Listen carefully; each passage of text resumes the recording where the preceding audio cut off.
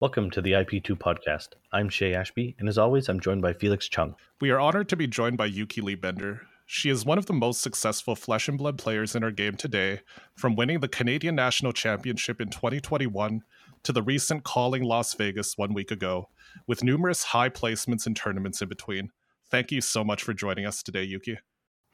Thanks so much for having me on the show. I'm thrilled to be here and chatting with both of you. It's a pleasure and an honor. So can you give us a little bit of an elevator pitch about yourself, a little bit about your background in games and your professional background and hobbies outside of Fab, maybe? Yeah, for sure. So I've been pretty much playing cards most of my life. I was playing cards since I was in like first grade, I think. Learned to play Magic the Gathering, mostly kitchen table. I didn't really know about what organized play was. I played all through elementary school and high school, though, and I knew the rules. I built decks. I more or less knew what I was doing.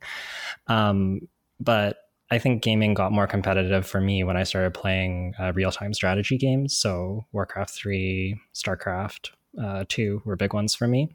And then later I got into Hearthstone was kind of like when I got reunited with card games. And then eventually I revisited Magic with Arena because I wanted to draft. I learned that draft was a thing and I thought it was so cool.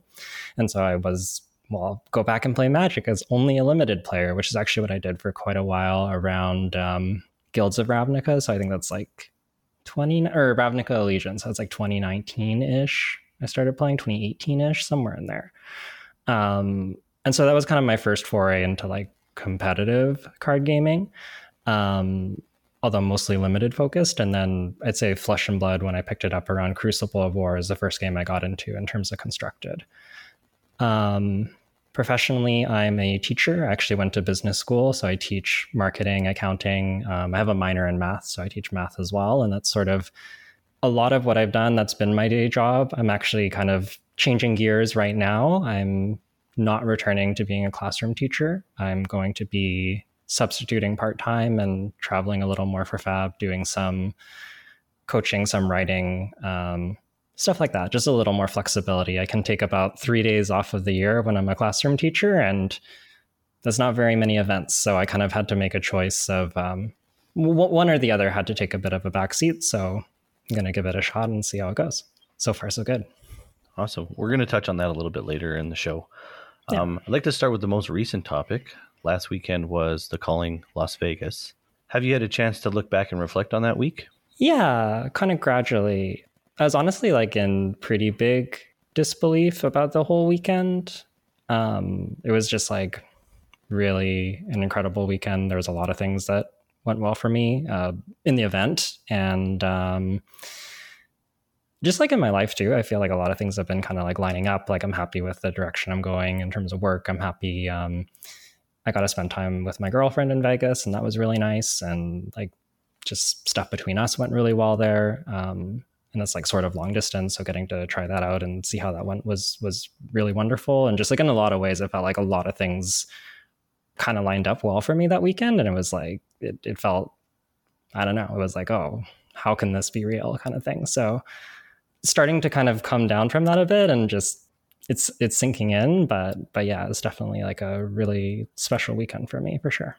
I had the opportunity to work on the judge side of the PTI event and the Calling on Saturday and Sunday, and I did watch you basically just plant your flag at the top tables or the top row the entire weekend at the Calling, and seemed like you were very calm and collected the entire time. I think you could tell there was a difference between yourself, maybe someone that has been there before, and maybe a lot of the others that I saw next to you that maybe were a little bit in disbelief or didn't know how to approach being in that situation, being an X1 or XO. Like, do you feel like at this point it's pretty comfortable for you to be in a big tournament like that? Yeah, I think some of that is definitely experience. I think some of it is also just mindset stuff. Going into events, like I always want to do well. Of course, everybody wants to do well. But my focus is always much more on like process and making good decisions and being happy with my gameplay. And that's like really what I'm always looking at. And I always try and, especially if I notice myself getting like a little bit stressed out or I'm like getting nervous, I try and focus back and go, okay, I'm going to go like one decision at a time, turn by turn, and just do what I've been doing and just try and execute as well as I can. And at the end of the day, like, we're playing a card game. You can get lucky and you can get unlucky, and nobody wins an event without getting lucky. I can tell you, I got lucky in a number of spots this weekend. There were spots where like I had to draw 3 of a kind and I drew 3 of a kind, or my opponent had to kind of miss and they missed, and that's what let me get back in the game. And nobody wins an event without getting lucky. So I think just kind of like reminding yourself that you don't have full control and all you can do is give yourself the best chances is one way for me to really like take off the pressure and sort of just focus on the most important thing, which is the game and what you can actually physically control. Yeah, that's really good advice. It's also not the first time that I've heard somebody say that before also. So I think it's really starting to resonate with people that aren't professional, that you do need that aspect as well as playing well. So when it comes back to the event, when did you feel like you had a chance to do well? Like, was there a certain point in the event or the second day? When did it kind of like click for you that this was a potential success? I guess it's hard to say. Like, going into the event, I felt good about my prep, which is always nice. Like, sometimes you have events and you're like, oh, I don't know about my deck choice.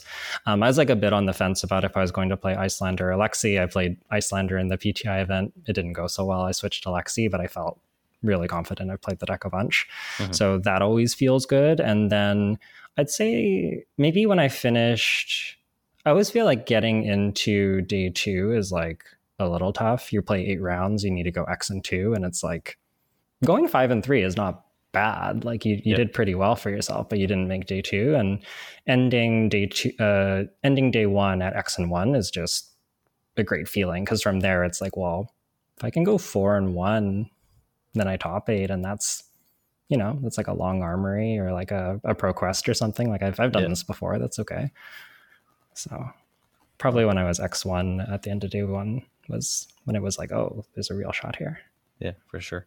When you kind of mentioned prep, are you always prepping, whether there's an event on the horizon, or do you specifically start a prep phase once you've committed to going to a major event? Kind of both. So I definitely do prepare more when there's a major event on the horizon and when we get close to it. But I find it hard to maintain that level of engagement and focus with the game. Like it's really draining. And I put most of my free time into Flesh and Blood leading up to an event for a week or two. And you just can't keep doing that. But I'm often still thinking about and playing Flesh and Blood on the side. And I'd say that when we're approaching, it kind of shifts. So like if we're approaching Bright Lights, and I guess I still have Canadian National, so I'm still kind of in prep mode here. Yeah. That's coming up in a week as of when we're recording. But once that's done and we're shifting gears into Bright Lights, usually what I would consider prep is like, I'll pick up a new deck. I'll be like, I don't know how to play, I don't know, Dromai. Maybe I'm going to learn Dromai, or like I haven't played Dash, so like I haven't really thought about it, but maybe I would learn Dash now because there's a mechanologist set coming up, and I'll just go to Armory, I'll play some Dash, try and learn something new. And that's sort of a way of like having fun with the game and doing something low key, but also feeling like I'm making progress. And then I have another deck that I can play and feel okay about if I need to. Okay. Yeah. You mentioned Canadian Nats after your win in Vegas. How are you feeling about Canadian Nats? Well, it's a pretty big confidence boost. It just feels good. It's like, okay, my CC is in a good spot.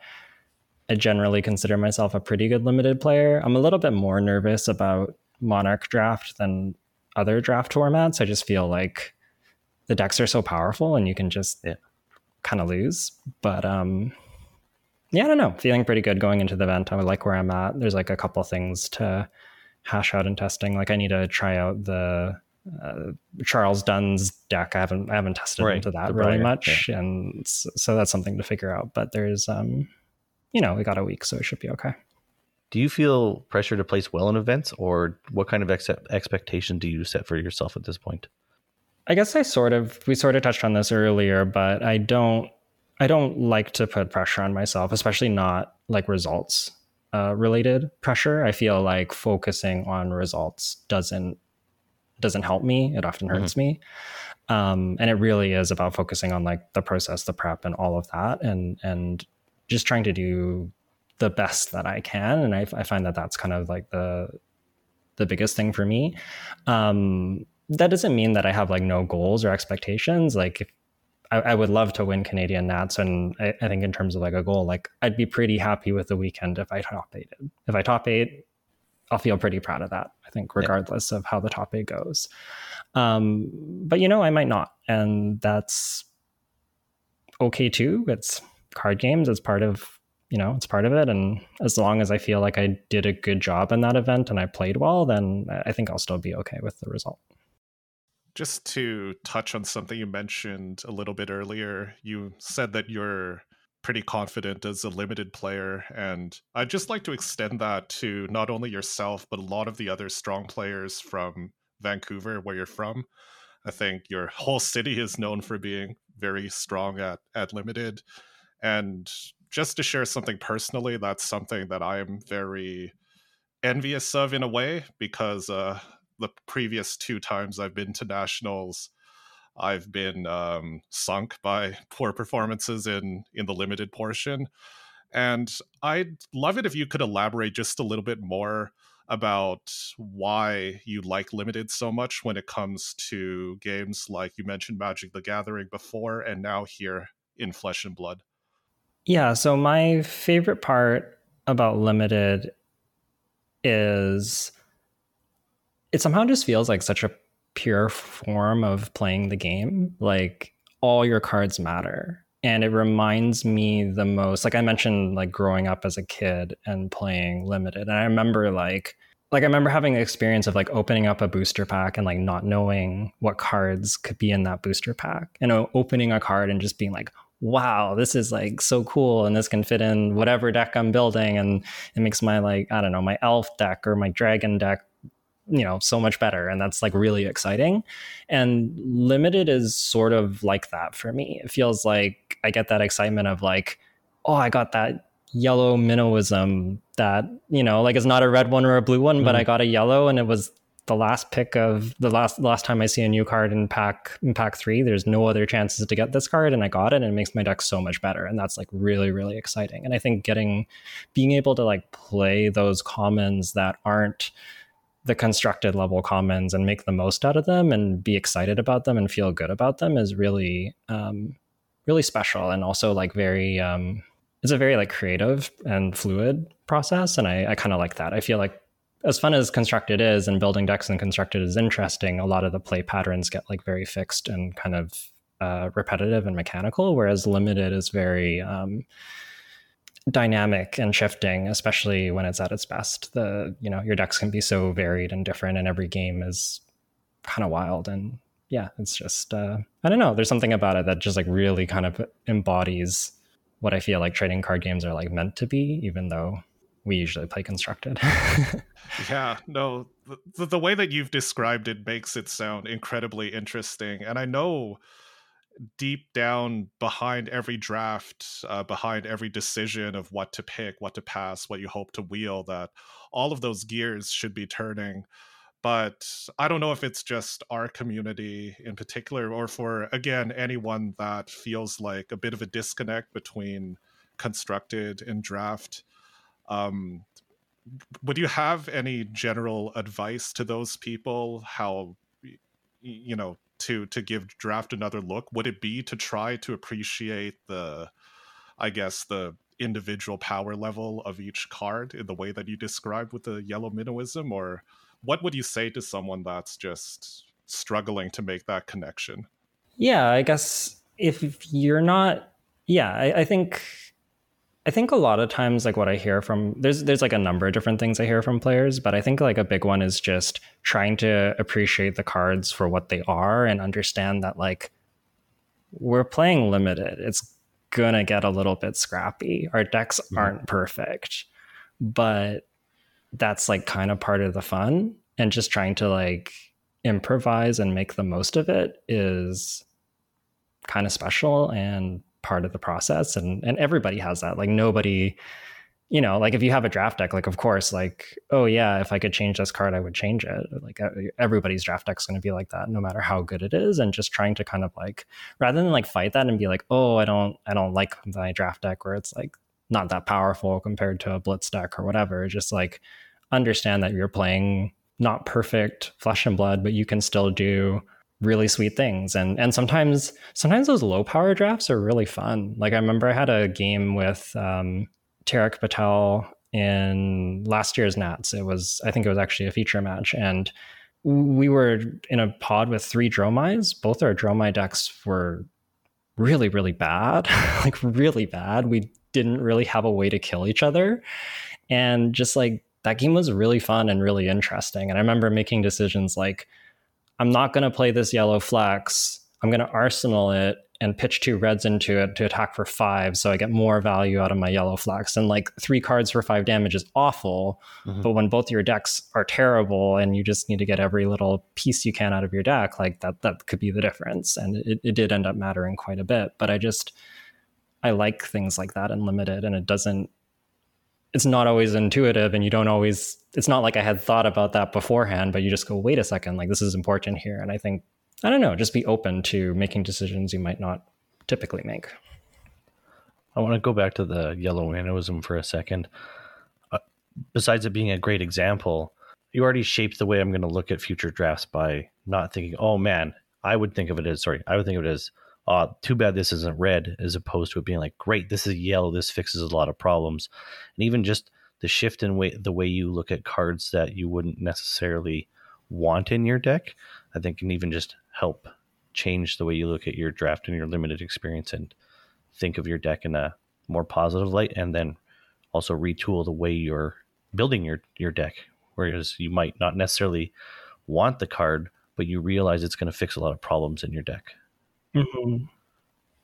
Yeah, I think it can make the experience like more fun rather than scary. And I'll tell you, like some of the most satisfying drafts I have are when I think my deck's pretty bad and I still manage to get a 2-1 out of it.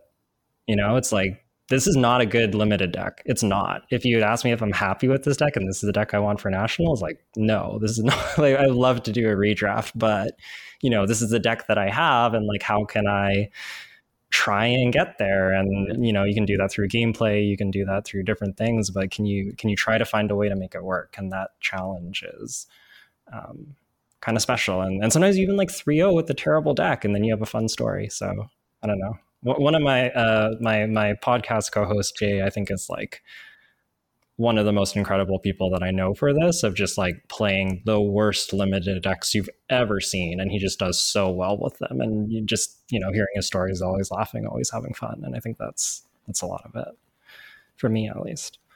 It sounds like it's a place to be more creative as well and find new lines, because you need to find different ways to apply damage, or even what is your win condition, like you mentioned before with the Dromai example. How are you going to close this game out? Yeah, absolutely. And just to maybe add to what you're saying here, Yuki, about making the most of something bad or a deck that's a little bit suboptimal. One thing that I hear quite often from players is, oh, I lost this pod in the draft because the player next to me switched lanes, or I got train wrecked by XYZ, or just externalizing that locus of control, because it's hard to know a lot of the times, did you actually get train wrecked? Were you just doomed to failure before you even sat down to play your first game or not? That's scary. And even for myself, I mean, sometimes I don't know, like, this deck looks like garbage, but can I win? Or is it actual garbage and it can't win anything at all? And I guess my question to you would be, how often is it for a very good player like yourself in a pod with other players at your level to truly have something that's out of your control, and there's no way you can avoid going 1-2 or 0-3 in your pod? Is it as much as people think it is? No, I think it is not as much as people think it is. I think limited is really skill testing. I actually keep track of just like win rates and stuff like that across different heroes and different formats, and I do significantly better in limited. I win about 10% more of my matches in limited than I do in constructed and rated events. So I think that this idea that you don't have control over limited or it's random is like maybe just a lack of experience, or like maybe people just like not wanting to own up to that or not being able to see what their mistakes are. Like, so it can be hard to identify where your mistakes are sometimes in limited. It's not always obvious, but I do think that, you know, you can consistently do very well. And I feel like I very, very often 2-1 or better. I did saying that I did go 1-2 at Armory today. I think I had a good deck though. I think I had a good deck. I lost a very close game. I think I made a mistake in gameplay in the other game that I lost. So I'm not upset about the draft, and it happens. Everybody 1-2s or 0-3s, but I do think that strong players, if they really understand limited, will 2-1 the vast majority of the time. And I think a lot of it, like you mentioned, I like that you mentioned like the getting train wrecked or feeling like, oh, it's because someone cut me or whatever. And what I would say, if like that's what's giving you pause about limited, is try and focus less on like what happened to you and how you couldn't do anything, and reframe it to think about like, okay, I was drafting, I don't know, chain, and then there was 3 chains in the pod and my deck sucked. That's too bad. Well, was there a way that I could have noticed that this was happening during the draft, and I could have maybe picked cards slightly differently where I give myself a chance to not be the 3rd chain? And maybe this whole draft doesn't pan out that way. And of course, like at that point, everything changes and you don't know how the draft would go. But there's a lot of spots like that. Sometimes it's as simple as like, you look at a pack and you go, yeah, I have 3 chain cards, but and there's a chain card in this pack, but it's like a yellow bounding, and that's not that great. But there's also this like Hooves of the Shadow Beast, and I don't have any Levia cards, but you know, if I draft this, I could maybe be Levia. And if I don't draft the yellow bounding, like I'm not gonna miss it in my chain deck. I'm not gonna be like, wow, I wish I had that yellow bounding Demagon. It's like it's fine. I can give up a pick.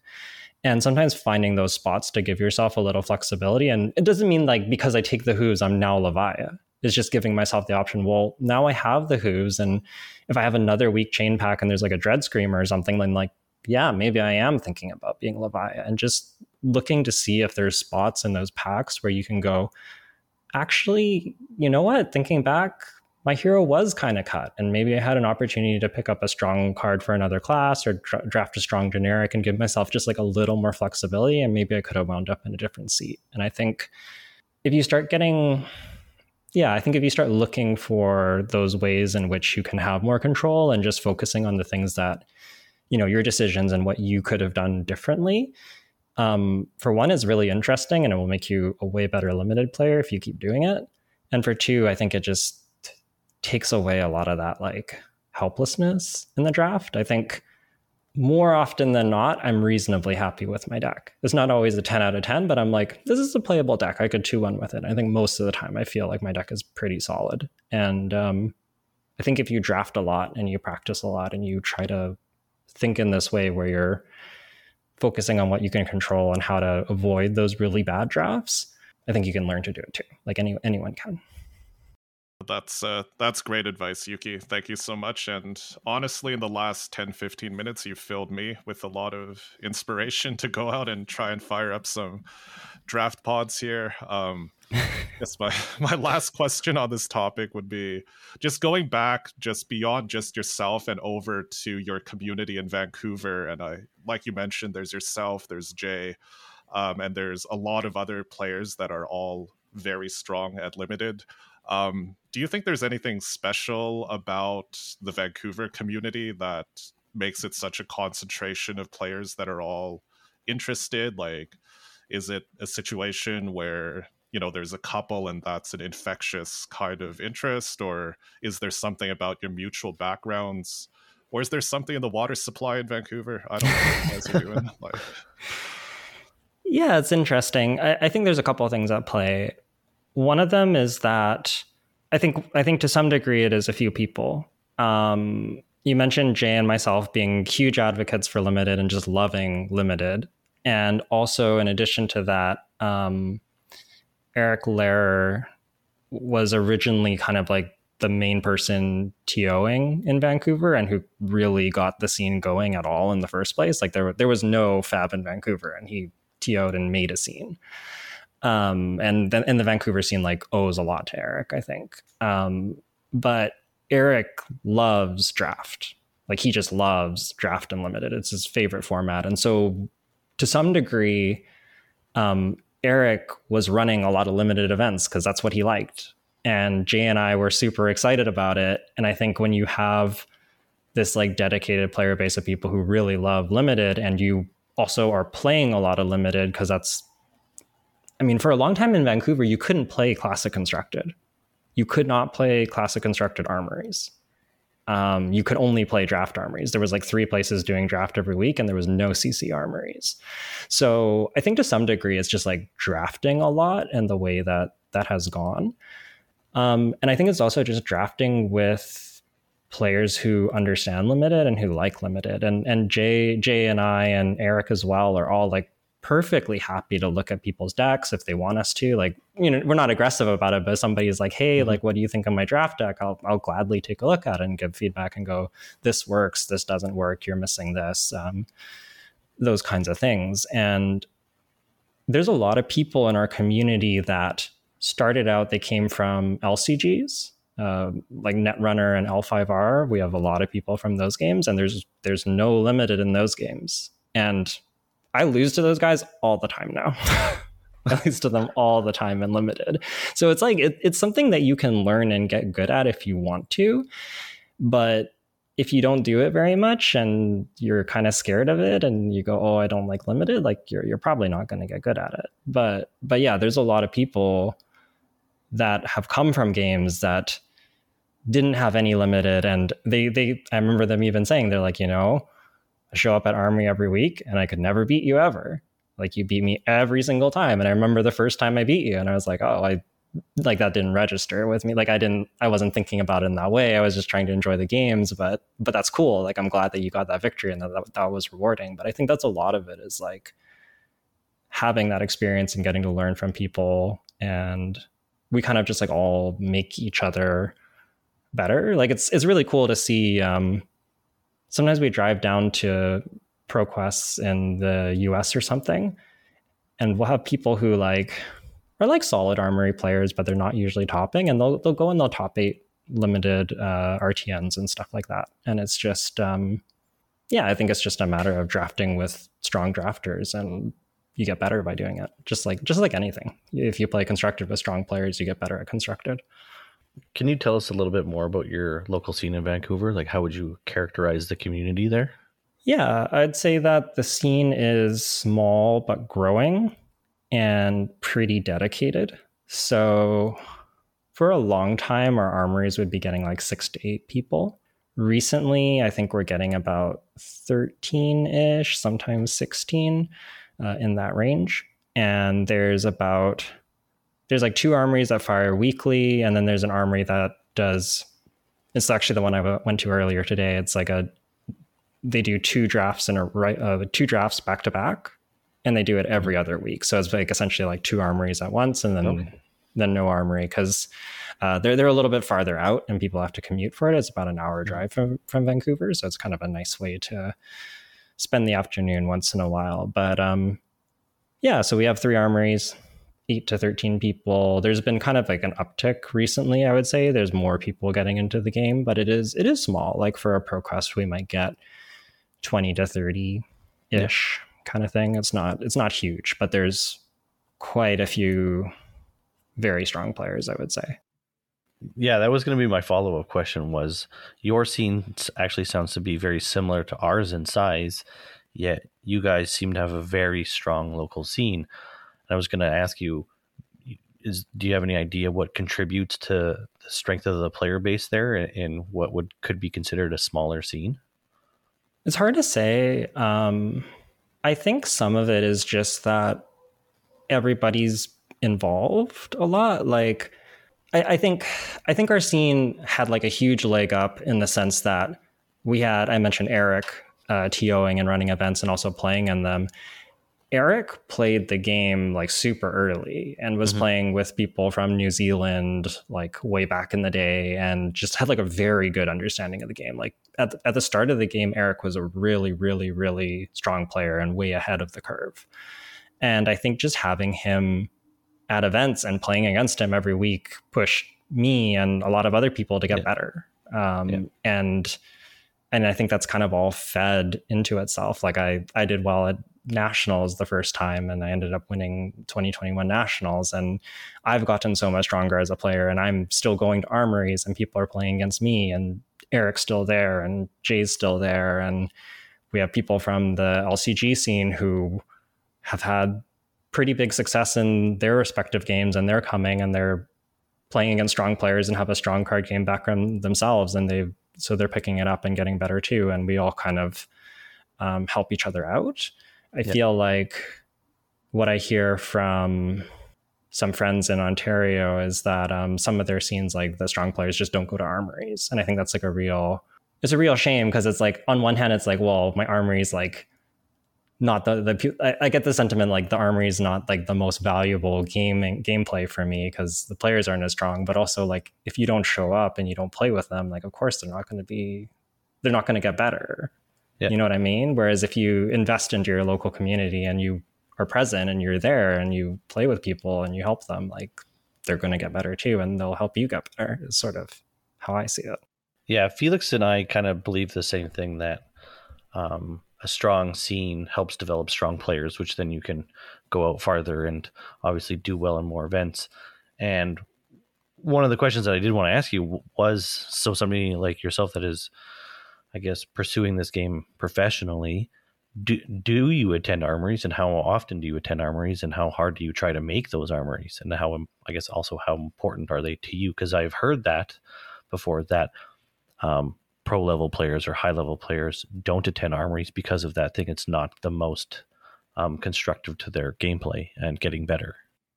Yeah, I do attend armories. I'd say, so I kind of mentioned there's like the 2 weekly ones and then the one bi-weekly. I would say that I usually make like roughly half of them these days. So I'll go to like one of the weekly ones and half of the bi-weekly ones, and sometimes it's more, sometimes it's less. But I do make an intentional effort to go. And there was a long time when I was going to every single armory because honestly, like our scene was so small. I was just worried I wasn't going to get to play Flesh and Blood anymore if I didn't keep going. Just had to wanted to see the scene do well and wanted to see the scene grow. And I'm glad that it's like not in that place anymore where like if I feel like I need to take a break, I can, and I don't have to worry about like the event not firing and then people not wanting to go.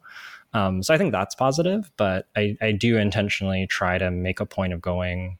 I love my locals. They're awesome. They're a lot of fun to play with, and I like being out there. Sometimes if it's like, if I'm traveling, especially, I may miss an armory because it's just like, I don't know, I come back from Vegas, I fly in Monday morning. It's like, I don't know if I want to go to the Monday night armory tonight. Yeah. So I don't make all of them. And maybe like right before an event, if it's the week before nationals, I'm kind of on the fence about my Monday night armory. If I can do some testing with somebody that I normally test with and work on something that I really need to work on and iron out for that event, I'll probably do that. But if not, I'll go to my armory instead and be pretty happy with that. But outside of those, like that crunch period right before the event, I'm pretty much always trying to go when I can. Yeah, that makes a lot of sense. Moving on a little bit, you tweeted a few months ago about lacking events in the Northwest region of North America. How has your community adapted to being more distant to some of the more major events? I think people to some degree have started traveling a little bit more. We often will like road trip and carpool down to Seattle and Portland area for ProQuests and RTNs. And it's to the point that like a lot of them sort of know us and they're like, oh, it's the Canadians. and because they see us down there. Yeah. So usually we'll try to find like a weekend where we don't have any and there's maybe 2 events down there, and we can go and hit the Saturday and the Sunday as a group, and that's pretty fun. I know some people went to Battle Hardened LA recently, and then Vegas we were all very excited for Vegas just because it's relatively close. Like it's a 2.5 hour flight. It's pretty doable. It's much different than flying to the Midwest where it's like, you know, you can't get a direct flight, so you're spending 8 hours on the plane and there's a time difference, and it's just like it's such a huge commitment to get there. It's really, really tough. So I think there's been a combination of like there actually just being a few more events on the West Coast since I tweeted that. Like at the time, it was just like there really wasn't anything, and there have been a few more, which I think was kind of all I wanted. It was not that like we need all the events. It's just like, can we get a couple? And we have, which is fantastic. And then people also just being a little more willing to travel. Not everybody. I think some people we definitely have like people who just go to armories and locals and ProQuests if they're in town, and that's kind of it. But the more dedicated people are traveling a little bit. Have you noticed a growth in the dedicated people that are playing the game that started to travel since they started and maybe gained more confidence in the game and playing? Yeah, absolutely. I think a lot of them have been doing better and better. I know, to shout out a few people, Ian Smith, I believe, top aided. It was either the Battle Hardened in LA or the PTI event on the next day. One of the two, I believe he top aided. Eli also top aided the Calling recently, playing Lexi. He's been playing Lexi forever, and I talk to him about Lexi all the time because he's a local, and he's been enthusiastic about her since before she was super good in meta. And it's just cool to see him like go and do really well. And I think he had a pretty deep run in Baltimore too. Like he definitely day two'd. I think he cashed. He was like at the top tables, like pretty much right next to me until one of the last rounds. I think he might have lost like second last. I think he might have dropped down to X3 on like the second last round or something like that. So yeah, cool to see him doing well. One more final question on the Vancouver scene. What are your thoughts surrounding the Battle Hardened coming up? I'm super excited. I'm glad that we got a Battle Hardened. I'm curious to see what the attendance will be. I hope that it's good so that we can continue to have more. I know some people are planning to travel, like from Alberta and maybe Seattle and Portland area and the island. So I'm hoping we get, and the Okanagan as well. So I'm hoping that we get a lot of surrounding people coming in for the Battle Hardened, and that would be really exciting.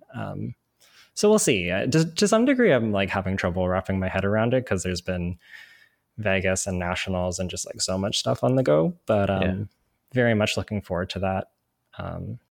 Do you have any inkling of any more East Coast players that might be traveling out, like perhaps from Ontario or anything like that? I know a few are. Like I know Rob from Sparko Geniuses. I know Nia Tran is. Nia's one of the people that I test with all the time, and a good friend. But I'm not too sure outside of that. Not to say there aren't people, but yeah, maybe Brody's coming. I don't know. Yeah, Felix and I have talked about it a couple of times. We really want there to be a really good showing for Vancouver because of what you already said. Like, if we can show LSS that we might be light in population, but we're dedicated player base out there, that it'll help the West Coast events. Yeah, totally. Yeah, Alberta will bring the numbers. It's exciting because our scenes don't really get the chance to cross over as often now that both scenes have enough like tier 2 type of events. And I know, it's a fun test of skill for us because we don't get to play against you guys as often. Yeah, it comes up every once in a while, and we always kind of like chat and intersect at nationals, and I know a few of the Vancouverites have flown or driven over to some of your PQs and stuff, but yeah, just a quick funny aside, but I was listening to the On the Bobble episode where Jay kind of called us soft, and we kind of shared that around a little bit, and we took it personally. It made us practice a little bit harder. It definitely motivated a group of people here. Yeah. Yeah. Jay, Jay not one to mince his words sometimes. I haven't really like gone out. I actually haven't been able to go out and attend one of your RTNs or PQs, so I don't have too much of an opinion. But I know that I know a number of you are pretty strong. Like there are people that do well at Nats every year, and Yeah. No. It's yeah. just a funny story. We don't take it personally, but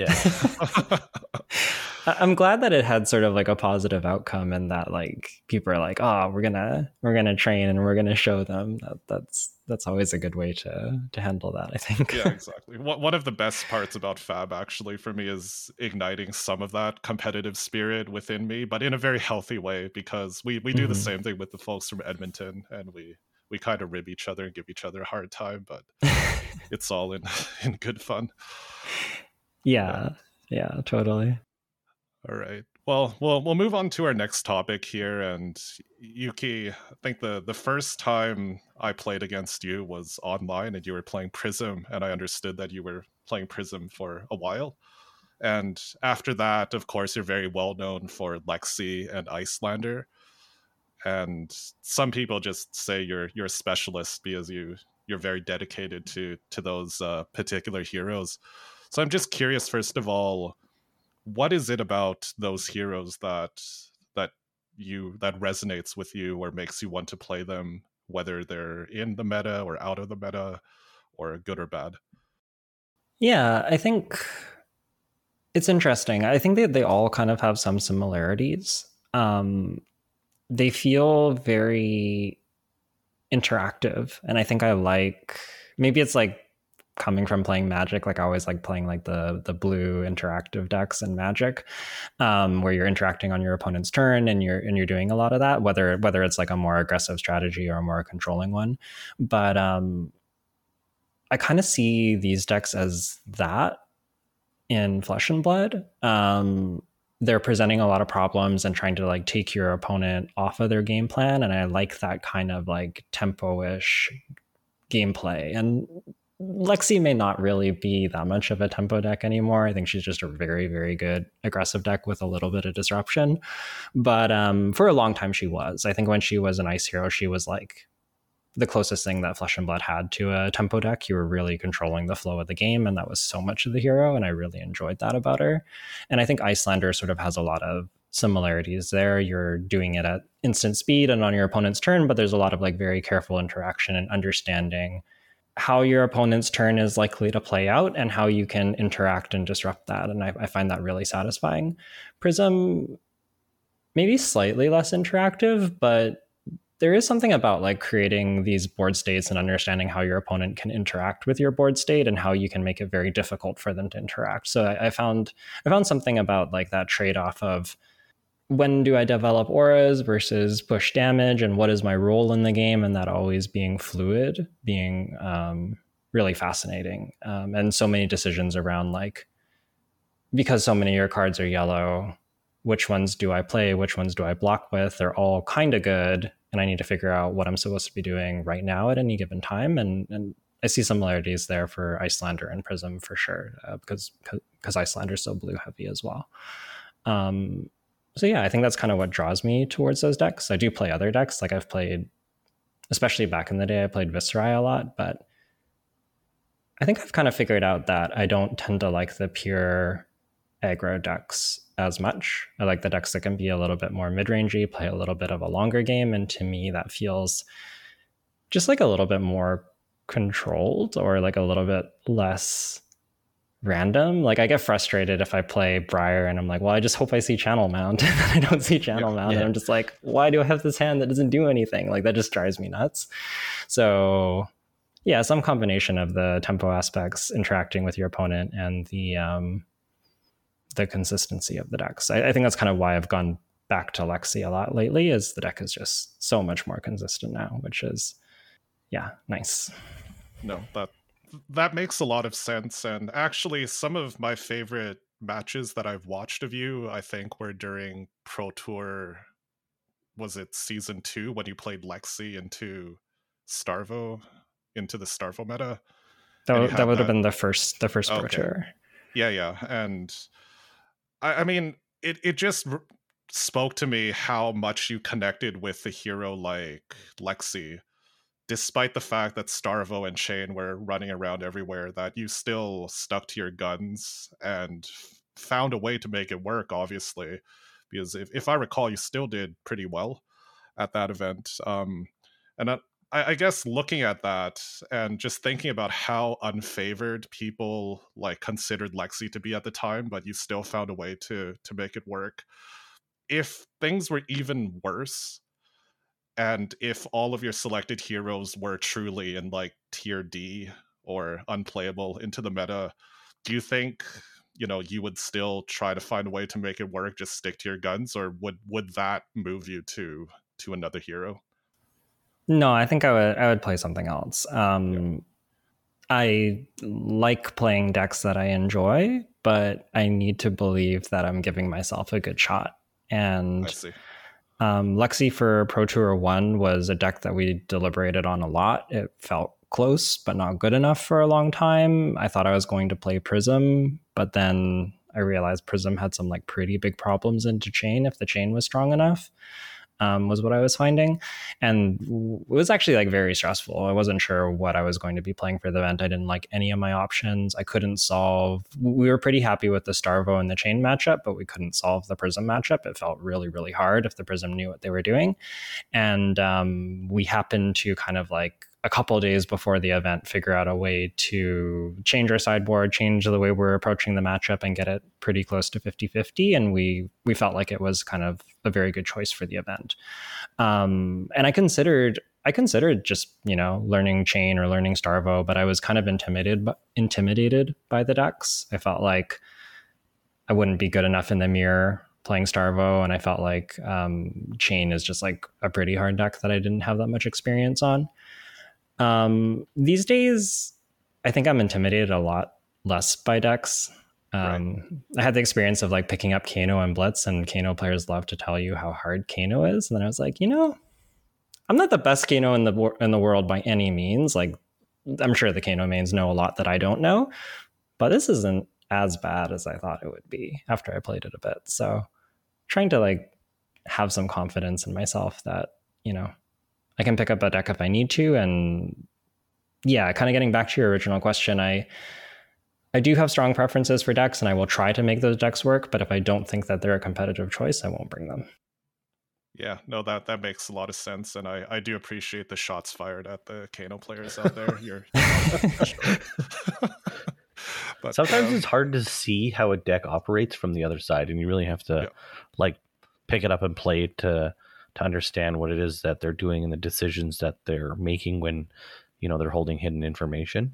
Because I also felt intimidated before I picked up Kano, and I'm like, yeah, it's not that hard to play, but definitely the other night in a Blitz Armory, Isaiah showed me lines that I could not conceive to pull a win out. And I was like, I don't know how you can reconsider that. But, I thought my general Kano play was okay because of the experience of playing against other Kanos. But yeah, so I get it.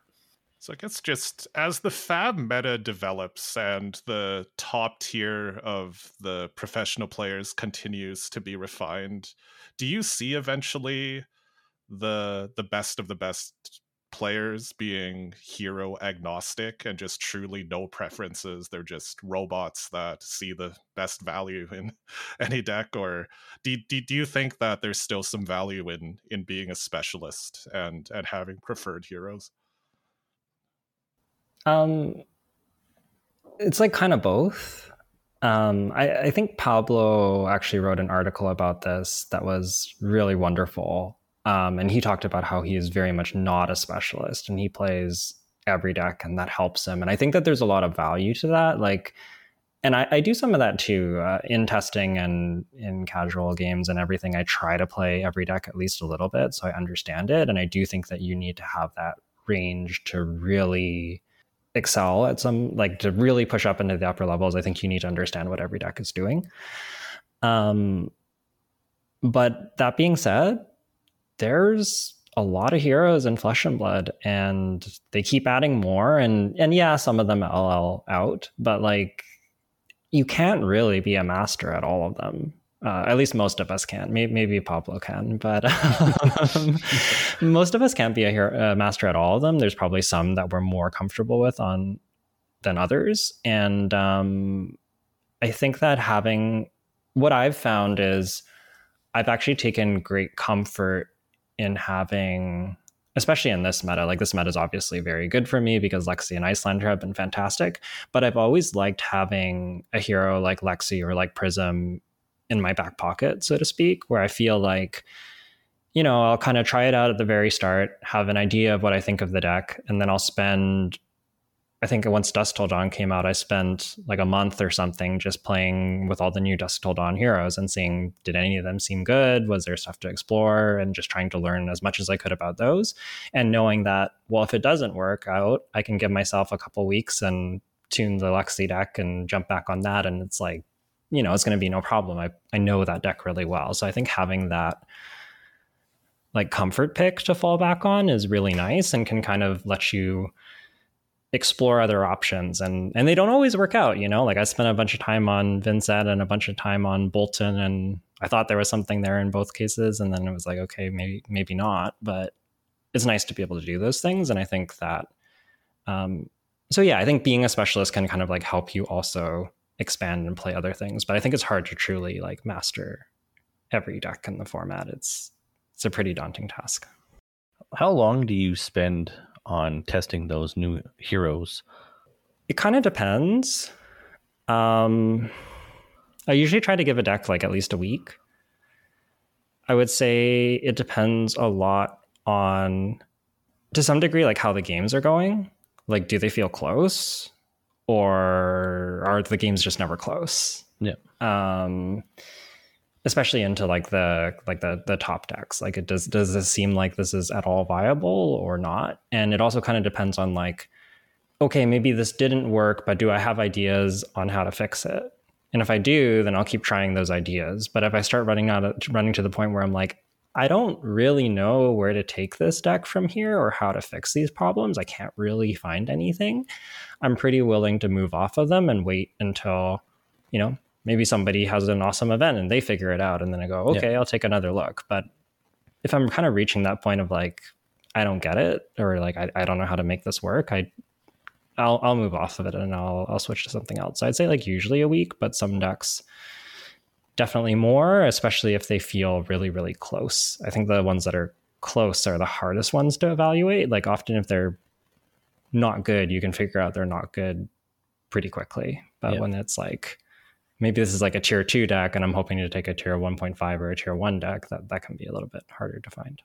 Is this also an area where you rely on other people's opinion and testing procedures as well when they're either trying the same heroes or even heroes that are not part of the release set and feel like they have something there? Yeah, for sure. Yeah, so in my testing team, we have a whole bunch of people on Discord, and we'll be sharing our thoughts about different heroes and different builds. And usually some people are more focused on a certain hero. Like there'll be like a couple of us working on Bolton, a couple of us working on Vincent, a couple of us working on Levia, kind of a thing. And not to say that there's no overlap or we don't help or give input. But often we kind of like have a little bit of a divide and conquer kind of a thing. Like it's not like we really like assign it, but you know, people try to spread out. I'll often try to spread out in the sense that like nobody's working on this hero, so I'm going to be the person to work on that hero, and I'll try to make sure that happens. But yeah, definitely it's hard to cover all your bases, and having somebody to bounce ideas off of and kind of bring in new ideas is really, really valuable. It's hard to build a deck entirely by yourself. Yeah. Just my last question about hero selection is, for a lot of more casual players of Flesh and Blood, they're really drawn to a hero because of their story or their art style or their design or something like that. But from your perspective as a much more competitive player aiming to get those top results, are those things important to you at all? Do they add to the enjoyment of the game for you? Yeah, those things do matter. I feel like if I like the hero from an aesthetic perspective or their backstory or whatever, like that is exciting and cool. I would say that just like as a person, I tend to be, when it comes to card games or games in general, like maybe it's just flesh and blood, I don't know, but I'm not as invested in the stories, and I tend to be more personally invested in like both the aesthetic and the gameplay, just in terms of like, is this fun or enjoyable or compelling to me, or like, for example, like what made me really like Ranger was how resonant the design of Ranger felt, like the whole like loading an arrow and take our arsenal and shooting it, like that just felt really right and really cool, and I really enjoyed that. So I think I'm most drawn to like gameplay reasons for liking heroes, but yeah, for sure, it matters a lot. And even though I will try to take the deck that I think is right, I will also try pretty hard to make another deck that I enjoy more work if I can. No, that makes a lot of sense. That's and that's, I'm somewhat relieved to to hear that answer, to be honest, that you can be a very good competitive player while still not having to, again, be a emotionless robot that just ignore the art. It's just ones and zeros and math, and there's still a little bit there that speaks to all of us. Yeah, totally. Yeah. I think the biggest thing is just understanding that sometimes no matter how much you like a hero, it's not the right event for it. And not even that you can't play your hero at that event, but just understanding like, what is it that you want to get out of that event? Am I going into that event trying to win? Because if I am, this hero is a really bad choice, and I need to like be honest and upfront with myself. And I talk to my teammates about this sometimes. I'm like, look, I'm not going to tell you not to bring that hero, but if you're trying to win, like, don't bring that hero. If you want to go in and you want to have fun, yeah, bring that hero. Like, there's nothing wrong with that. We're all playing for fun. Even when I'm trying to win, I'm playing for fun. I'm playing because I enjoy it. So if that's your priority, then yeah, by all means, play it. But you do kind of need to be honest with yourself to some degree about how strong the deck is and if that's something that is important to you. And it could be that it's not important to you, and I think that's really cool. And everybody enjoys card games in different ways. And, I don't want to take away from that. I don't think one of my locals, he said, I'm really not liking this meta very much. And this is a guy that has won, I think, like US Nationals for Netrunner. So very competitive guy. But he's like, for the Calling Las Vegas, I just want to play Pummel Vincent. It's not the best deck, but I just want to pummel people, and I'm going to count how many times I pummel people at the event. And he was having the best time in between rounds. He was like telling us our pummel counter, telling us about like these wacky stories about how his opponents like had no idea what Vincent does, and he was just like having a blast. I'm like, that's cool. Like that's really fun, and there's nothing wrong with doing that at an event, but don't mix that up for trying to win the event. Like those are two separate things, and sometimes they line up, but most of the time they may not. And, it just depends what you're looking for. Back at the start of the episode, you kind of touched on some personal life changes that you were making. You've recently become a full-time fab coach and content creator. Can you kind of tell us a little bit about what led to that decision? Yeah, a lot of it was just, I didn't really realize this, but I'm only allowed to take 3 days off per calendar year as like a unpaid leave. And for whatever reason, I didn't run into problems with this. I think it was just like, I guess what it was last year. I don't even know. I just like somehow didn't run into this issue last year. Like Lille was in summer, so that wasn't a problem. And then like, I guess I was able to go to Worlds and that was no issue. But then when it came to Baltimore, they said, oh, you've used too many days. And I ended up getting to make a request and getting to take that time off work and getting to go. But it was like a little bit of a battle. And I kind of realized like, I can't keep doing this from like a logistical point of view. And also just from a, like, I don't think it was good for me. I think especially like around report cards, like report cards were often lining up with major events, and just like that combination of report cards and marking everything in major event, like it was really taking its toll. And I was feeling extremely run down and burnt out. And something just like kind of had to give. And I ended up feeling like I'm at a point in my career as a teacher where I have quite a bit of seniority. I don't actually have a regular classroom job. I actually probably could have gotten a regular classroom job. I think the classroom job I've been trying to get came up, and I don't know if I would have got it or not, but likely. But I just ended up feeling like, my chance to play Flesh and Blood and do that is right now. Like, I'm good at this right now. And if if I take a break and come back to it 2 years from now, like, I don't know. I don't know if I will still have this opportunity. So it felt like if I want to do this, I should do it while I can. And teaching is great in the sense that I can go back to it and I still have all my seniority if I want to. And I can substitute for 2 weeks when I'm in town to make a little bit more money and then go off and travel for 2 weeks to Barcelona if that's what I want to do. And having that flexibility is like very incredible and helps me. Like, I feel very lucky that it's kind of like worked out where it's not like the exact job I was doing, but by substituting, which is like very, very in line with my job, I just have this like incredible flexibility and safety net to just try it out and do it if it's working. And if it's not working so much, then I can go back to substituting a little bit more and just kind of make it all work. So it's been a lot of that. I think part of what made me consider it too was just like coaching and writing. I think I make comparable amount to what I make teaching, maybe slightly more per hour, but it's like a little bit harder to schedule and everything. But it made me feel like, like if this can scale up, like there's something there. It can maybe work. And so I'm kind of excited to explore that and give it a shot. So I don't know. The true answer is like, I don't know if this is going to work out. I don't know if this is like the best choice, but I felt like I needed a break anyways. And if I don't do it now, I'm not going to get to do it. And I'd rather try and know that it didn't work out than be afraid and then go, oh, I wonder what would have happened. I think that would really not sit well with me, that not knowing if I could have done something or not. Yeah, the flexibility sounds really great to be able to do that and try that. Was there something about Fab's long-term trajectory that gave you maybe the confidence to also leap into this and try this?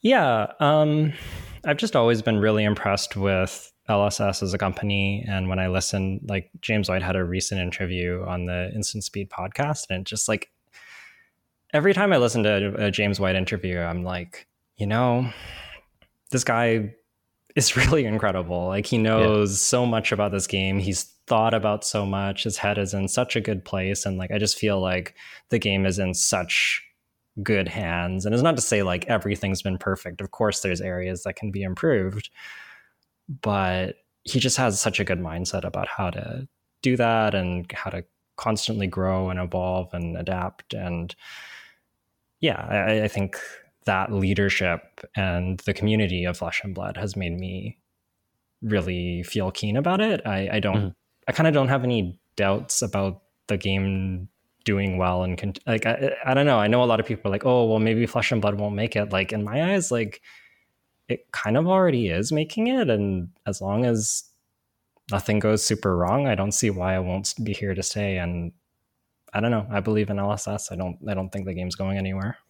Yeah, I think Felix and I are in the same boat, and I love listening to James White talk about the game and his, like you already mentioned, his passion, his thoughts, and how deep they've gone in the creation of this game and what they have coming down the pipe. Just gives me a bunch of confidence in that they are going to strive. And like we've talked about before, when they do make mistakes, they fess up to those mistakes and they kind of communicate with the community at large, saying, hey, yeah, we screwed up, or this is what we're going to do to try and fix things going forward. And that, it also gives us confidence that, that the game is going in the right direction, as it were. Yeah. I think that open dialogue between LSS and the community is really something that a lot of companies try to do or strive for, but I think that they've really, for whatever reason, they're very good at it, and they've really kind of excelled at having that open dialogue and having that positive relationship with the community, which is so nice to see, especially compared to like, when I just quit Magic and so many people are just like very critical and distrusting of Wizards right now. So yeah, it's nice to see, and it matters a lot, I think. You mentioned writing, and you're also doing the coaching as well as being a professional player. Are these things that you're enjoying so far? And is there any other, I guess, little areas that you might be looking forward to branching out to expanding your fab content? Yeah, everything's been really enjoyable. I like it a lot. I'm sort of trying to figure out what I want to do in terms of fab content. I've been meaning to get back to writing. I haven't been writing as regularly as I was at one point, and I want to do more of it. So we'll see if we can make that happen. Hopefully having more time will help with that. And I know that some players like Mara, for example, has a Patreon, and I'm sort of curious to explore that, but I'm also not sure. I don't know. I think there's like a lot of planning that needs to go into that, and I'm not exactly sure like what I would be offering for different levels of support. And so I don't know. I don't want to just like jump into that and have it be not kind of half baked. I'd rather have it really well thought out. So it's something on my radar and something I've been thinking about, but I haven't quite landed on something that feels right. So I haven't started it. Yeah, let's talk a little bit more about coaching. And to be quite honest, I'm surprised how many people out there get coaching for things like golf or tennis or piano. Anyone picking up something very difficult and just wants to jumpstart their learning, but it's still not very common, or at least I found it's not very common for people to seek that out for things like Flesh and Blood. And I'm just wondering, from your perspective as a coach, what is something that someone like yourself or a coach can provide above and beyond just someone going out and playing games among their community and, looking at YouTube and reading Discord and all of that? Yeah, I think there's a number of things. It kind of depends on the player and where they're at, I think. I can give you some examples of things that I work on with players. So one of the ones for newer players, especially, is they're just like, I can't win any games and I don't know why I'm losing. Or I feel like I'm not very good at this and I've been playing for a while and I don't feel like I'm getting better, or I don't know what I should be working on. So we can try and identify some of those areas that can be improved on and give some like ways to think about it and some ways to practice it. And I'll say right away that the most common one is just having like a basic framework of value. So like the total attack and defense of your hand and making that as big as possible and valuing on hits. Michael Hamilton has talked a lot about this. I think like Fino has put out some content around value as well, but it's not all of Flesh and Blood, but it is a very big fundamental concept. And I think that often for newer players, just like hearing that and working through it with examples of like, okay, here's a situation, let's evaluate it and count the value and go, okay, which one, what's the best play here? And like just doing that again and again can help them kind of see how to think about the game in a more, I guess, like more structured way, and in a way that a lot of competitive players are thinking about the game. For other players, it can be things like, I feel pretty good and I understand the game, but I don't understand this matchup. And can we work on this matchup? And we'll talk a lot about the matchup. We might play it a little bit. We might look at VODs of it, but we can really kind of hone in on that matchup and try and work on it. It could be things like sideboard guides or like tweaking deck lists and getting them ready for the events and go, I don't know how to decide between this sideboard card or this sideboard card, and I can go through that with them and do that. And sometimes the really strong players will actually mostly just chat, and it will be about it would just be kind of like about all their matchups, and they'll go like, here's what I'm doing into this deck, what do you think of that? And I'll go, have you considered approaching it in this way, or trying these sideboard plans, or talking about recent deck lists out there and why I think the cards are in those players' decks, those kinds of things. So it very much depends on like where the player is at, but it can go anywhere from like learning those foundational pieces to specific things like sideboards or builds, or just event prep and getting ready for them, and some really like kind of targeted niche interactions. So yeah, I usually kind of try and tailor it to what the person is looking for and kind of where they're at. But those are kind of the most common things that I do. No, that's really cool. And it's really cool to hear that you work with people of all different skill levels, not just players that are already very good and just looking for a little tweak, but it sounds like you also help people out in the more beginning stages of the learning curve as well. Like, is that something where you bring in your experience as a classroom teacher to just or how does that work, I guess, with your previous experience?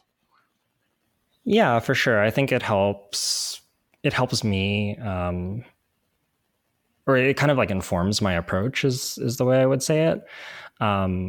There's a lot of like the idea of like teaching a concept and then giving examples and working through those examples with them, and then trying to progress to like, okay, we've done some examples, here's another one, you talk me through it. And so kind of getting that progression of like, I'm going to show you something, we're going to do it together, then you're going to try and do it on your own, and then maybe you go and you play some armories and you come back and we see how you're doing, kind of a thing. So that kind of like, I guess just like gradual approach, or like scaffolding, where I can help people build up skills gradually with varying levels of support as they get more comfortable, is something that is done a lot in teaching, and I think applies really nicely, especially for the more kind of like fundamental concepts. No, that makes a lot of sense. Regarding your dual status of very top level, professional level player, but also being a mentor, do you ever have run into a situation where you're working on something with your team, for example, for an upcoming event, and potentially there could be a conflict with something that your student wants to discuss? How do you keep those separate? Yeah, so I'm usually pretty upfront about that with my students. I've had students ask me for like, can you make a deck list for me? And I go, well, it's hard for me to really authentically make a deck list for you, because the way that I would build a deck list is not just my own, it's my team's. And so I can't share that. But what I can do, and what I often offer to people and has worked really well, is I'll say, why don't you pick some lists from recent events that you like, and we can talk about them. And I can tell you what I like about them, what I don't like about them, what I think some of their strengths and weaknesses are, what are some options in terms of what we can tweak, and I can help you build that into a deck that you like. So that's often kind of my approach, is that I can't necessarily share what I'm working on, but I can give you my thoughts and what I think about what other people are doing, and try and help build that deck to something that is hopefully more suited for that person, and performs better at whatever event they're going to. That makes a lot of sense. Thank you. And can you share some success stories from your students, or even more generally, what's your proudest moment in your coaching or fab teaching career so far? I always like hearing I always tell my students, like, tell me how the event goes. I want to hear, because I'm invested in them doing well. And I've had a number of students like who have set goals, like I really want to like top 8 a pro quest, and then hearing them do that is really exciting. So I've had that happen a few times.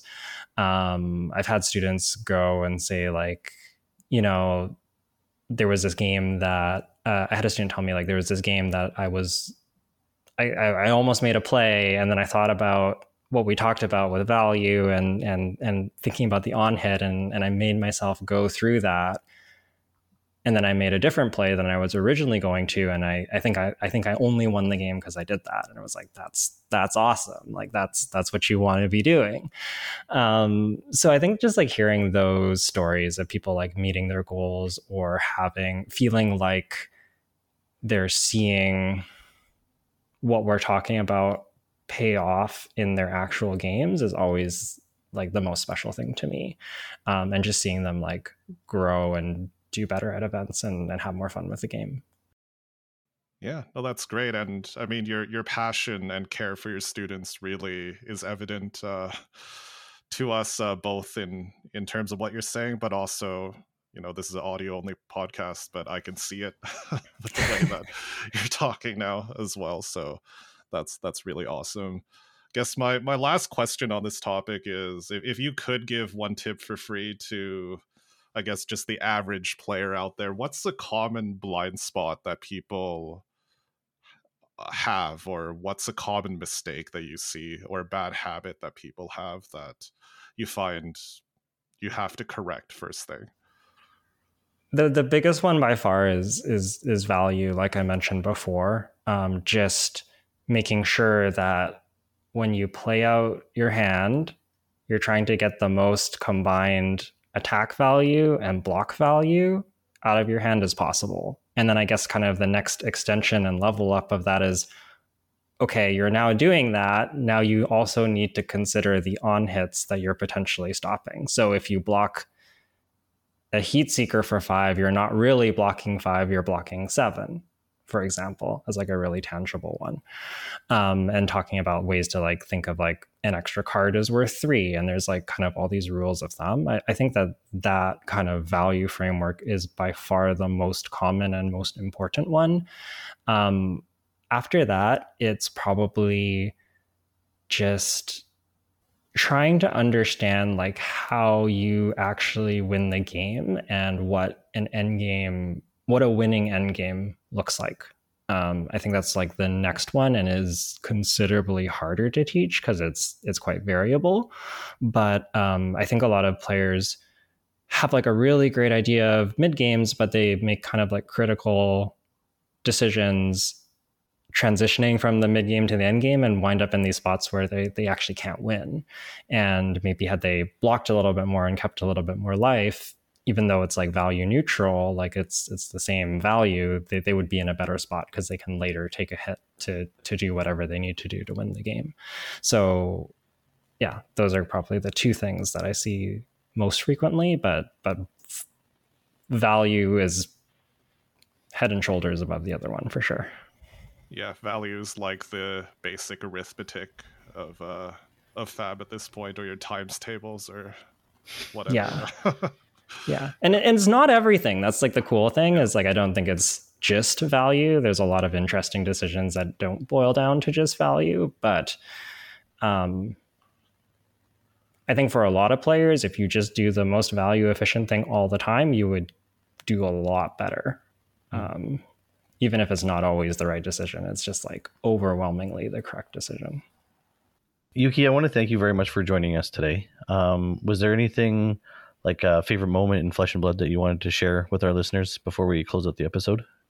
So I don't know if this fully answers your question, but I think my favorite moments in Flesh and Blood are always centered around like the social aspects of the game. And so many of them are tied up with my testing team. And I know that like not everybody has a testing team, and people go, oh, like I don't have that. But like my testing team is primarily my friends. Like I'm not part of the Wolf Pack or anything like that. We're not sponsored. Our team is called Team Stroop Waffle. We're pretty laid back. And primarily we're a friend group. And I think a lot of people have that. They have friends that they play games with, and that's what it feels like for me. And so I just love sharing events with those people and sharing like, when I do well, but also when they do well, and seeing like my teammates top 8 or win or, have a good run at an event when they've been having a bad run for a long time, but I know they've been working really hard. Those are so many of my favorite moments, is just getting to like be at events with my friends and check in with them and see that, even if I had a bad weekend, that, Zane or Ian or someone else had a fantastic one. And yeah, that's probably my favorite thing in Flesh and Blood by far. No, that's a great answer. It was kind of funny while you were sitting there thinking about the answer. I was kind of already coming to the conclusion in a way, I don't know why, that I thought that it was going to be something to do with your friends and their experiences and how you and they get to reap rewards in everybody's successes, because it's definitely a common topic among people that are playing this game with a bunch of people that they know or have come to know through armories or online skirmishes, whatever it is, that they've created these friend groups and they spend time with each other. You want to see, I don't have to succeed. It's great if I do, but it's just as rewarding to see those people succeed and do well in the events that you spent time with. Yeah, absolutely. And I guess, like you said, like these are friendships that have come together because of Flesh and Blood, and they're not people that I knew beforehand. And I think that's really, and they're like some of the most important people in the world to me now. And I think that's really special. And like my testing team is like people from all over. Like we have people from Vancouver, we have people from Toronto, we have people from the Netherlands and Germany. Like it's somebody from New Zealand. Like it's just a bunch of people from the US. Like we're just literally all over the place. And it's just kind of amazing that we can all come together and share these events and share these moments and have this commonality that honestly, I don't know how we ever would have all gotten to know each other otherwise. It just, there's no way. Yeah. We're just about to wrap up here. Do you have any closing thoughts about anything that you want to share or any shout outs while you're here? Yeah, I'll give some shout outs to just everyone that I test with in Team Stroopwafel, my local Vancouver scene, and all of the Canadians, actually. I've been noticing more and more, I feel like Canada has been becoming kind of close-knit. Like I think for like a long time going into events, there was kind of like the Toronto scene and then the Vancouver scene and then the Alberta scene, and they're like all kind of separate, and more more there's been like exchange of ideas and information. And I've really felt that at the calling, that we're all just we're Canadians and we're all kind of working together, and I think that that's really cool and really lovely to see. So I've been enjoying that evolution a lot. Sorry, I have one more question. Who came up with Team Stroopwafel? It's sort of a joke because we have a few Dutchies on the team, and one of them, Jimmy Nguyen, loves stroopwafels and always talks about them, and he always tells people how they have to try stroopwafels, and sometimes he would make jokes about how like, oh, you owe me a stroopwafel. And then we're playing an online, like the team league, the Fab team league, and I don't think we did that well. We just people just played whatever they wanted to play, and it was, it didn't go our way. But we needed a team name, and went, well, what should we name it? And we did it that because of some of the inside jokes about stroopwafels, and it just kind of stuck. Awesome. If anybody wanted to reach out to you to contact you for coaching or any insight, where can they reach you at? Yeah, you can reach me at, you could DM me or tweet at me at Yuki Bender, or you can message me on Discord as well. I'm YLBTCG that's the Discord tag. So either of those work really well for me. I'm usually a little more responsive on Discord than Twitter, but I do get back to people eventually on Twitter. It just might take me a day or so. Right. And thank you so much for listening to the IP2 podcast. You can reach us on YouTube, IP2 Podcast, on Twitter, IP2 Podcast, on Mastodon, IP2 Podcast, at wraith.social. Thank you.